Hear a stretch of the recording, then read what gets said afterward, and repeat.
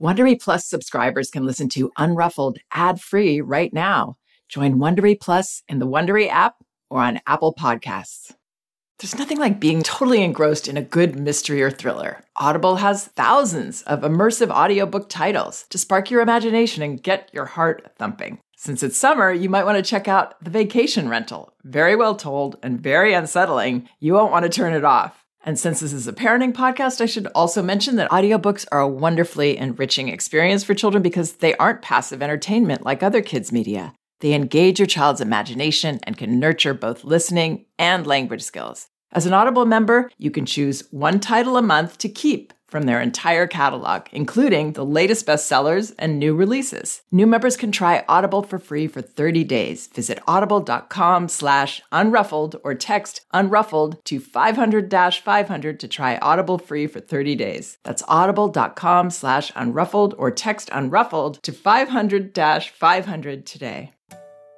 You can count on T-Mobile to help keep you connected. After investing billions to light up their network from big cities to small towns, T-Mobile is America's largest 5G network. Plus, when you switch to T-Mobile, families and small businesses can save up to 20% versus Verizon and AT&T. Visit your neighborhood store or T-Mobile.com to switch. Plan savings with T-Mobile, third line free on essentials via monthly bill credits versus comparable available plans. Plan features may vary. Credits stop if you cancel or change plans. Hi, this is Janet Lansbury. Welcome to Unruffled. Today I'm responding to a very thoughtful question about our authenticity as parents. How much of our emotional life should we be sharing with our children? Is it okay to get angry in front of them, to be upset, to cry? Authenticity is such an important trait to foster in our children, and I get questions around this topic often, so I thought it would be important to cover. Traveling with your baby or toddler is always an adventure. It can be a lot of fun, for sure. But packing and hauling all the bulky equipment you need is not. BabyQuip has a simple solution. Rent it. Welcome to the world of stress-free travel. Whether you're going by train, plane, or automobile, BabyQuip eliminates the need to pack and drag all that gear through the airport or take up trunk space. It's there when you need it. BabyQuip offers a huge assortment of clean, safe, and insured baby equipment to create all the comforts of home. Full-size cribs, strollers, carriers, car seats, toys, books, high chairs, baby baths, and so much more. We all know from experience that babies and toddlers don't tend to adapt well to sudden changes in routines or surroundings, and when your baby doesn't sleep, no one does. A full-size crib, maybe some familiar books, can make all the difference if you're traveling this fall, so everyone gets to rest, relax, and recharge. Right now, my listeners can get $20 off your reservation of $100 or more with code UNRUFFLED at babyquip.com. That's babyquip.com and use promo code UNRUFFLED to get $20 off today. Enjoy the journey with BabyQuip. Okay, here's the question I received. Hi from the UK. Huge fan of your podcast here. I have a 16-month-old and have enjoyed your practical tips for positive discipline as well as deeper understanding of what I'm bringing to parenting from my own childhood. With help from your teachings, I can see the importance of modeling self-regulation and healthy emotional expression to a child.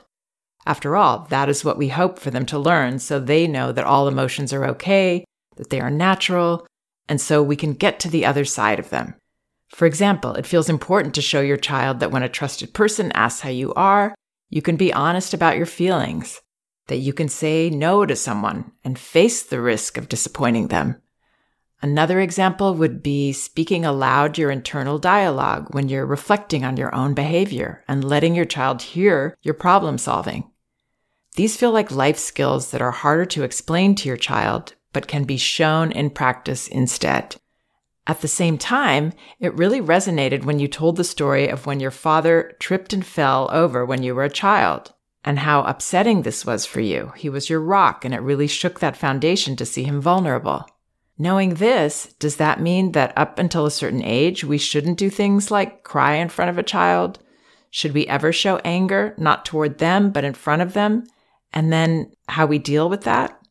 The same goes for fear and anything that changes your profile from confidently in charge to vulnerable and human. I would really value your thoughts to help unravel this contradiction in my mind. Thank you. Wow, so this parent articulates so many important things very clearly in her note. And she is spot on that much of what we teach as parents, whether we want it to be this way or not, is through our modeling. It's not that we are telling our child it's okay to be sad, it's okay to cry, but we need to demonstrate that through our attitude towards our child when our child is upset, and also with ourselves. How can our child be sure it's okay to cry if their parent never does this, or their parent never shows anger? I think it's most important to begin with something that this parent seems to already know, which is that showing anger towards our child or being very frustrated with our child is not ideal.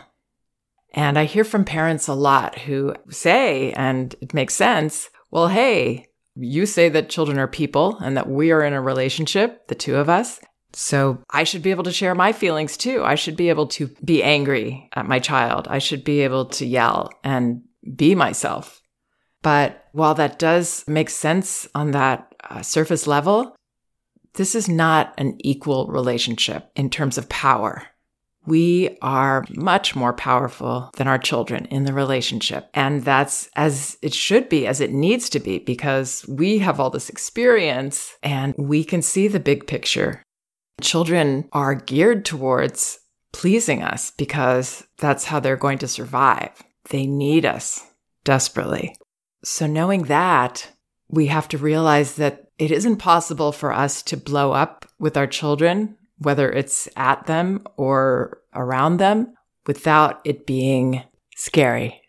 They don't have that big picture ability to understand that my parent really loves me. They're just upset about this other thing, or they're just upset with me because I did this thing they didn't want me to do, and they still love me and it's going to be better. Their world has blown apart. I mean, it's hard enough for us as adults to have that with people that are upset, for us to remember that it passes and it's not about us. It's usually something that's going on with them. And for children, this is impossible. So having said that, we shouldn't use our emotions to discipline our children. It makes me angry when you do that. It makes me sad when you hit your brother. Now our child, who is already demonstrating some impulsive behavior that's probably the very best they can be doing in that moment, they have to have even more discomfort and dysregulation because this parent that they're looking to for that message that you are loved and everything's okay, they're getting this whole other message. So it's easy to see how we can get caught in a cycle there. The cycle is our child is doing this thing that they know they're not supposed to do, and it seems like they're doing it at us. And that makes us really mad. And we show our child that makes us really mad, or we tell our child that really makes us mad, or we yell. But that child was doing it out of a hyper-aroused, stressed state, and the impulse got away from them. And now something even more uncomfortable is happening that's going to propel them further and further into that stress cycle. And then we're going to be seeing more behavior that's a reflection of their discomfort. So we're going to get angrier. It's a cycle that we can get caught up in, but can also end by the way that we perceive behavior. And that's why it's really important to understand what our child's behavior is about and what it's coming from. It's so often not what they want to be doing at that moment if their minds were in control. So as much as it might feel fair to be able to blow up at our children and feel free to do that, it's going to create problems. And I would also add into that repair. If it's caused me to yell at my child or yell in front of my child, and I know that that's going to scare my child, but I did it anyway because I have impulsive behavior too, we say at some point, and it could be a few minutes later, wow, this happened and then that happened and the dog, I couldn't find him, or I was worried and I was frightened about this, I think. I was very tired. I didn't sleep well. I lost my temper. I yelled. I'm so sorry. I think I need to get more rest. That would be the problem solving. Or I think I'm going to make it an early night. Or maybe there's some boundaries I can do around the dog to make that work better. So I'll share that problem solving with my child. That's brilliant that this parent brought it up, because that's a wonderful thing to do. Along with that repair, that apology, which is another, of course, fantastic thing to model whenever we can. That's how our children will learn to do this with their friends and everyone else in their life. Not by us saying, say you're sorry, say you're sorry, say you're sorry, but by us taking these opportunities where we can be humble, express our regret, and also ideally share our process about what happened and maybe some problem solving, how we can do it differently. That's an example of the kind of authenticity that we want to share. One of my popular posts has been, I think I know why you're yelling. That's the title of it. I talk about things that we commonly miss as parents, and that sometimes it's how we're perceiving our role and how we're perceiving our child's behavior that causes us to feel overwhelmed. Understanding why children behave the way they do helps us to feel differently about it. All of that is also in my book, No Bad Kids. Another important way to be authentic is to not be inauthentic. And Magda Gerber, my mentor, emphasized authenticity. We want to raise children who continue to be authentic. Of course, they're born that way. And that means we want to be authentic as well. And I never really thought about authenticity myself until I had children. It just wasn't something I thought about. I tried to be an honest person most of the time. But when you have children, you start to look at these things. Am I really authentic? Or do I say, yes, okay, when I don't really want to? And there I am, not really wanting to be doing what I'm doing, but I think I have to. Or smiling and laughing when I don't feel like that inside, when I'm actually angry. Magda used to use the example, if your toddler woke up in the night in their room and you had to go in, you can be tired. You don't have to smile. You can be a little grumpy about it. It's okay. Be yourself. And by the same token, we don't want to be telling children, oh, it's okay, it's fine, and I'm smiling when you're upset. Or I'm telling you when another child comes over, oh, say hi, give her a hug. Urging you to do things that I want you to do. Be happy when you're not feeling happy.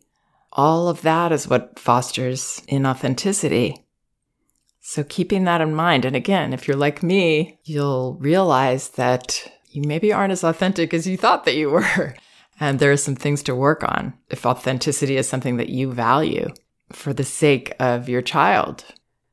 So to this specific question that this parent asks, she says, knowing this, does that mean that up until a certain age, we shouldn't do things like cry in front of a child? The answer to that is we are going to cry in front of a child.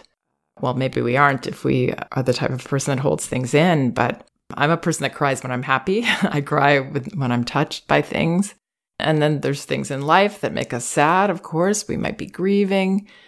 It's important to put words to those feelings for children so that they don't worry that their world has fallen apart, their parents upset, and they don't know why, or that it's about them, that they've done something wrong, or that they sense something's amiss with us. We're not really crying, but we're obviously upset.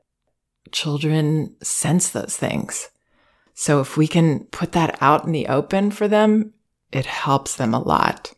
It helps them to not only feel more secure and comfortable, it also helps them to, again, understand emotions, how they come about, and that they're really okay to have and to share.